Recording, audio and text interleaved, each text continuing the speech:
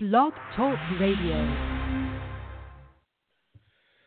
Yes, hello, yes. I'm just testing out the internet connection. Let's see what we've got here. I don't know. I'm trying to test out the router rather than connecting to the modem because, it's irritating for my roommates when I connect to the modem.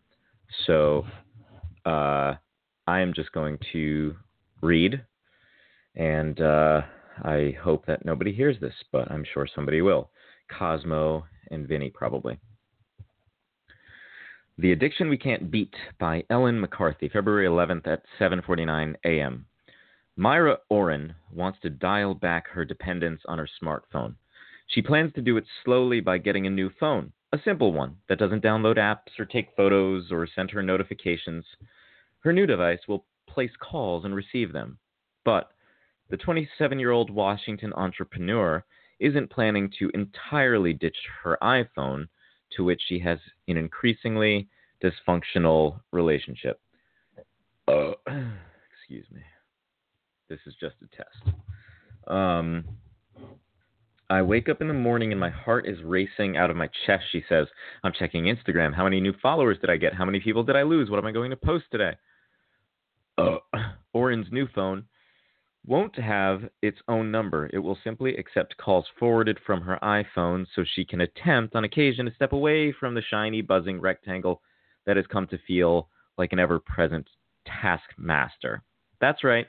She's thinking of buying a new phone so she can try to spend less time with her old phone. You got a better idea? Huh? You? The past few months have brought an escalating awareness of the perils that lurk in our pockets, or most of the time in the vise-like grip of our hands. Yogis and pastors across the country have called for digital detoxes. There's been a fresh wave of articles about how to curb our smartphone addictions, and a small parade of former tech executives have come forward to raise alarms that their innovations are perhaps just a teensy-weensy bit evil and could be a destructive force acting upon both our psyches and our democracy. Oops! Anyway, here we are. In what Larry Rosen, a psychologist who studies society's relationship with technology, refers to as a really interesting pit. He thinks we're going to sink even deeper into the abyss of smartphone obsession, though not so deep we can never escape. But for the moment, there's no ladder in sight. How can we use all the tools and conveniences smartphones offer without becoming ensnared by the widgets that have us often unconsciously staring at screens instead of our loved ones? One by one, agitated people are trying to break the trance. Hence Maya Oren, God damn, that's a hard name to say, Maya Oren's desire for that new gadget called the Light Phone, marketed toward millennials, with a mission statement that declares multitasking is a myth and that our phones have become our nervous habit, our invisible crutch. Ooh, that's true. An insidious addiction. Will Yosti, a 24-year-old project manager in Oxford, Missouri, Mississippi, right? MISS, found himself feeling phantom vibrations, so he deleted his Facebook app, which is helping a little. Kay Rind, a 52-year-old sales director in Silicon Valley, cuts off her home's Wi-Fi at 11 p.m. every night and downloaded an app that allows her to shut off her three teenagers' phones remotely.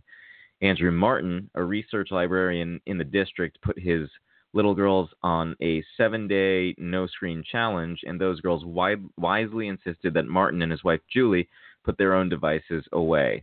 Ryan Holmes is always on Grindr.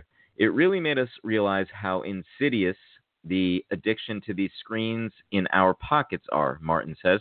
If you have more than 30 seconds without stimulation, you have this twitch to reach for your cell phone. Tony Fadell, a former Apple executive who helped invent the iPod, wants to make one thing clear. The devices themselves are not addictive, he says. That's like saying a refrigerator is addictive. No, it's the food inside them. The devices are not addictive, but the things they can deliver can be addictive, like Twitter, Candy Crush, Snapchat, Netflix shows.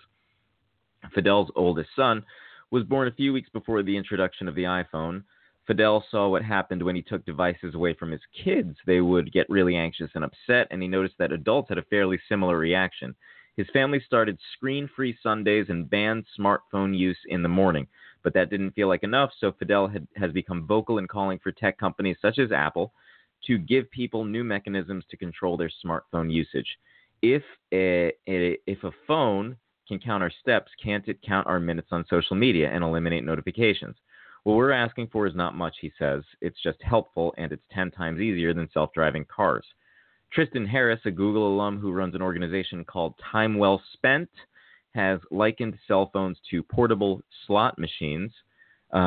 We carry them around and swipe the screen looking for a win, a few new likes, a crucial email, an interesting news story. Sometimes we get a dopamine-releasing hit. Sometimes we don't. But that's what keeps us coming back. To make money, social media companies need to grab and hold our attention as frequently as possible. And the more we swipe, the more we want to swipe. Also, we can't leave the casino because it's in our pockets, or at least it seems that way. Andrew Martin considered getting rid of his smartphone, but we can't just go cold turkey, he says. We rely on them too much for legitimate logistical stuff like navigating. What would be required if you wanted to revert to a flip phone, a camera, a paper calendar, an address book? Online dating would not be as easy as swiping right and left, you know what I mean? And there would be no easy access to work emails in your off hours. Rosen, the psychologist, thinks it's not just entertainment and utility that pulls us to constantly check our phones, it's obligation. If you text me and I don't text you back, you start thinking things like, is he mad at me? We never think he's busy, Rosen says. This is why he believes trying to quit for a while doesn't do much good. When you emerge from your time of detox, the situation is more bleak. Instead of having a few email messages, now you've got thousands. One of Rosen's colleagues found that smartphone alerts can become a source of anxiety. Next time a text message alert sounds, try to resist looking at it for as long as you can and notice how your body feels. Oh, shit. Rosen, the author of The Distracted Mind, Ancient Brains in a High-Tech World, is appreciative that some companies are starting to help consumers crawl out of the hole of obsession. He points to Apple's night shift option, a setting that schedules phones to emit less blue light, which can cause people to stay awake. Other tools are emerging in the form of apps such as Checky and Onward, which allow consumers to track their phone usage. Taking baby steps. Has Rosen's research allowed him to escape the clutches of digital compulsion? No, he exclaims. I know I'm using it upwards of 4 or 5 hours a day. I am equally culpable. Article after article about smartphone addiction offers similar advice on how to cut back. Don't use your phone an hour before bed. Don't charge it in your bedroom. Don't check it first thing in the morning and delete social media apps. Yes, all good advice that would totally work, except they rely on self-control, which we have proved not to have in this domain. If you walk out your front door and throw a dart, many of us are addicts. The genie is out of the bottle, says Rind, the technology sales executive. If everybody is an addict, no one will tell you it's an addiction. They'll say it's a necessity in life. That's exactly what she says when she turns off her teenagers' phones using the app Our Pact, but continues to use her own because it's for work. I'm justifying myself, she admits. So are smartphones the cigarettes of our era? Are they an addiction we intuitively know is unhealthy, even without the confirmation of hard evidence, but continue because, well, everyone's doing it? Maya Oren thinks so. Oren generates digital marketing content for a living, and she's grateful for the online connections her smartphone has wrought, even as she grapples with its hold on her attention. So she's taking baby steps. She bought an old-school alarm clock and has tried with mixed success to wake up to that instead of her cell phone. And when she's walking around, she tries to keep her phone in her bag rather than in the palm of her hand. Baby steps, but it's a start. I hope as a society we would take this collective breath, she says. Take a step back and use our phones more as the utility they were meant to be rather than as this appendage of our bodies. And that's my favorite scene. She's my future mind, the brain's mine.